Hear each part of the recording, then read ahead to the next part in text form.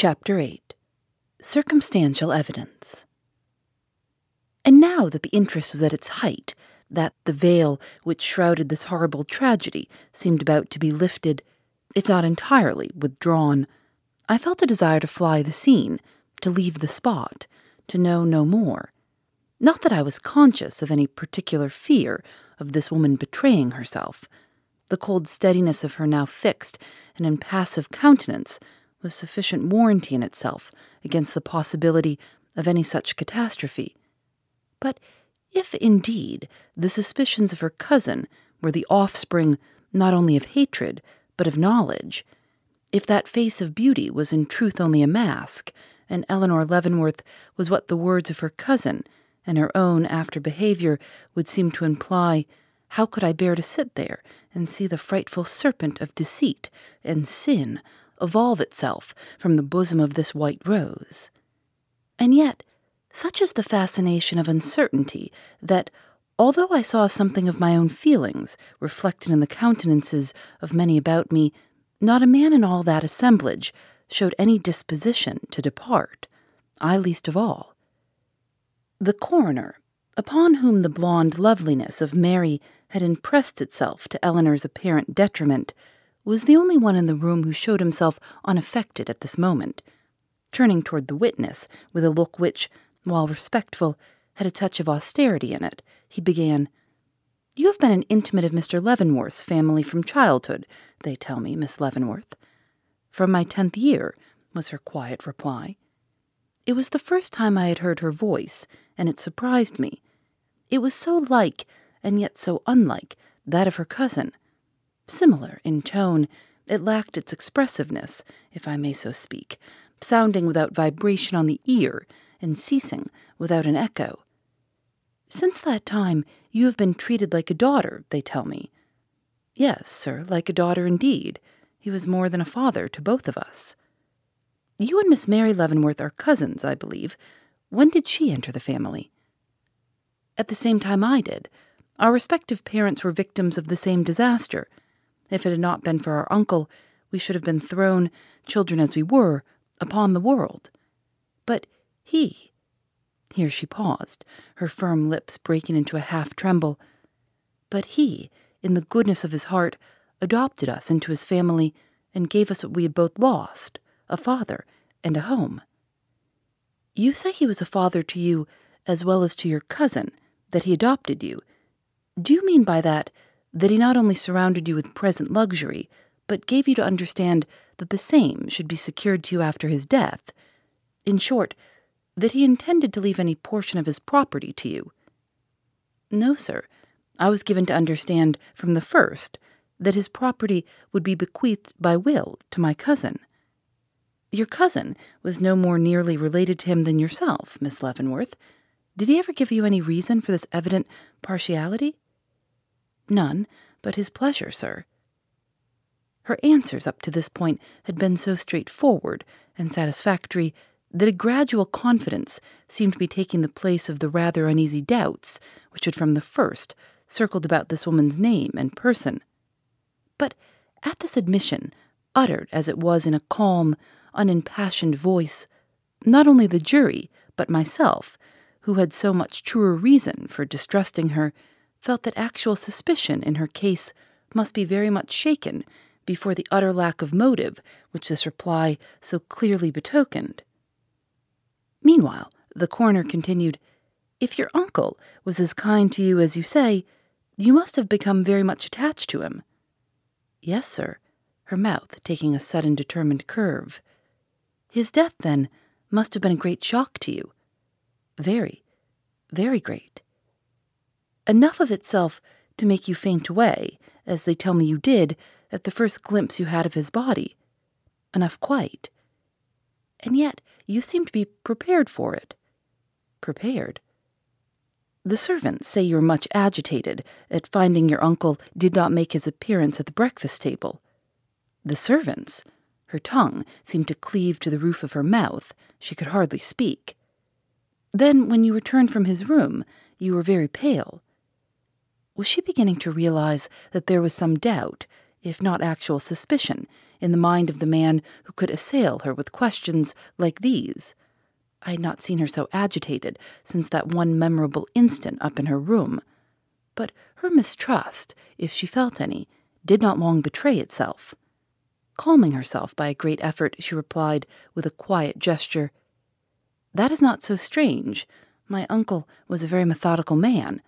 The least change in his habits would be likely to awaken our apprehensions." "You were alarmed, then?" "To a certain extent I was." "Miss Leavenworth, who is in the habit of overseeing the regulation of your uncle's private apartments?" "I am, sir." "You are doubtless, then, acquainted with a certain stand in his room containing a drawer?" "Yes, sir." "How long is it since you had occasion to go to this drawer?" "Yesterday," visibly trembling at the admission. "At what time?" "Near noon, I should judge." "Was the pistol he was accustomed to keep there in its place at the time?" "I presume so. I did not observe." "Did you turn the key upon closing the drawer?" "I did." "Take it out?" "No, sir." "Miss Leavenworth, that pistol, as you have perhaps observed, lies on the table before you. Will you look at it?" And lifting it up into view, he held it towards her. If he had meant to startle her by the sudden action, he amply succeeded. At the first sight of the murderous weapon, she shrank back, and a horrified but quickly suppressed shriek burst from her lips. "Oh, no, no," she moaned, flinging out her hands before her. "I must insist upon your looking at it, Miss Leavenworth," pursued the coroner. "When it was found just now, all the chambers were loaded." Instantly, the agonized look left her countenance. "Oh, then—" She did not finish, but put out her hand for the weapon. But the coroner, looking at her steadily, continued, "It has been lately fired off, for all that. The hand that cleaned the barrel forgot the cartridge chamber, Miss Leavenworth." She did not shriek again, but a hopeless, helpless look slowly settled over her face, and she seemed about to sink. But like a flash, the reaction came, and lifting her head with a steady, grand action I have never seen equaled, she exclaimed, "Very well. What then?" The coroner laid the pistol down. Men and women glanced at each other. Everyone seemed to hesitate to proceed. I heard a tremulous sigh at my side, and turning, beheld Mary Leavenworth staring at her cousin with a startled flush on her cheek, as if she began to recognize that the public, as well as herself, detected something in this woman calling for explanation. At last, the coroner summoned up courage to continue. "You ask me, Miss Leavenworth, upon the evidence given, what then? Your question obliges me to say that no burglar, no hired assassin, would have used this pistol for a murderous purpose, and then taken the pains not only to clean it, but to reload it, and lock it up again in the drawer from which he had taken it." She did not reply to this. But I saw Mr. Gryce make a note of it with that peculiar, emphatic nod of his. "Nor," he went on, even more gravely, "would it be possible for anyone who is not accustomed to pass in and out of Mr. Leavenworth's room at all hours, to enter his door so late at night, procure this pistol from its place of concealment, traverse his apartment, and advance as closely upon him as the facts show to have been necessary, without causing him at least to turn his head to one side, which, in consideration of the doctor's testimony, we cannot believe he did." It was a frightful suggestion, and we looked to see Eleanor Leavenworth recoil, but that expression of outraged feeling was left for her cousin to exhibit. Starting indignantly from her seat, Mary cast one hurried glance around her, and opened her lips to speak. But Eleanor, slightly turning, motioned her to have patience, and replied in a cold and calculating voice, "You are not sure, sir, that this was done. If my uncle, for some purpose of his own, had fired the pistol off yesterday, let us say, which is surely possible, if not probable, the like results would be observed, and the same conclusions drawn." "Miss Leavenworth," the coroner went on, "the ball has been extracted from your uncle's head." "Ah." "It corresponds with those in the cartridges found in his stand drawer, and is of the number used with this pistol." Her head fell forward on her hands. Her eyes sought the floor. Her whole attitude expressed disheartenment. Seeing it, the coroner grew still more grave. "Miss Leavenworth," said he, "I have now some questions to put to you concerning last night. Where did you spend the evening?" "Alone, in my own room." "You, however, saw your uncle or your cousin during the course of it?" "No, sir. I saw no one after leaving the dinner table except Thomas," she added, after a moment's pause. "And how came you to see him?" "He came to bring me the card of a gentleman who called." "May I ask the name of the gentleman?" "The name on the card was Mr. Leroy Robbins." The matter seemed trivial, but the sudden start given by the lady at my side made me remember it. "Miss Leavenworth, when seated in your room, are you in the habit of leaving your door open?" A startled look at this, quickly suppressed. "Not in the habit, no, sir." "Why did you leave it open last night?" "I was feeling warm." "No other reason?" "I can give no other." "When did you close it?" "Upon retiring." "Was that before or after the servants went up?" "After." "Did you hear Mr. Harwell when he left the library and ascended to his room?" "I did, sir." "How much longer did you leave your door open after that?" A few minutes. I cannot say," she added hurriedly. "Cannot say? Why? Do you forget?" "I forget just how long after Mr. Harwell came up I closed it." "Was it more than 10 minutes?" "Yes." "More than 20?" "Perhaps." How pale her face was, and how she trembled. "Miss Leavenworth, according to evidence, your uncle came to his death not very long after Mr. Harwell left him. If your door was open, you ought to have heard if anyone went to his room, or any pistol shot was fired. Now, did you hear anything?" "I heard no confusion." "No, sir." "Did you hear anything?" "Nor any pistol shot." "Miss Leavenworth, excuse my persistence, but did you hear anything?" "I heard a door close." "What door?" "The library door." "When?" "I do not know." She clasped her hands hysterically. "I cannot say. Why do you ask me so many questions?" I leaped to my feet. She was swaying, almost fainting. But before I could reach her, she had drawn herself up again and resumed her former demeanor. "Excuse me," said she. "I am not myself this morning. I beg your pardon." And she turned steadily to the coroner. "What was it you asked?" I asked, and his voice grew thin and high. Evidently her manner was beginning to tell against her. "When it was you heard the library door shut?" "I cannot fix the precise time, but it was after Mr. Harwell came up, and before I closed my own." "And you heard no pistol shot?" "No, sir." The coroner cast a quick look at the jury, who, almost to a man, glanced aside as he did so. "Miss Leavenworth, we are told that Hannah, one of the servants, started for your room late last night after some medicine. Did she come there?" "No, sir." "When did you first learn of her remarkable disappearance from this house during the night?" "This morning before breakfast. Molly met me in the hall and asked how Hannah was. I thought the inquiry a strange one, and naturally questioned her. A moment's talk made the conclusion plain that the girl was gone." "What did you think when you became assured of this fact?" "I did not know what to think." "No suspicion of foul play crossed your mind?" "No, sir." "You did not connect the fact with that of your uncle's murder?" "I did not know of this murder then." "And afterwards?" "Oh, some thought of the possibility of her knowing something about it may have crossed my mind. I cannot say." "Can you tell us anything of this girl's past history?" "I can tell you no more in regard to it than my cousin has done." "Do you not know what made her sad at night?" Her cheek flushed angrily. Was it at his tone or at the question itself? "No, sir. She never confided her secrets to my keeping." "Then you cannot tell us where she would be likely to go upon leaving this house?" "Certainly not." "Miss Leavenworth, we are obliged to put another question to you. We are told it was by your order your uncle's body was removed from where it was found into the next room." She bowed her head.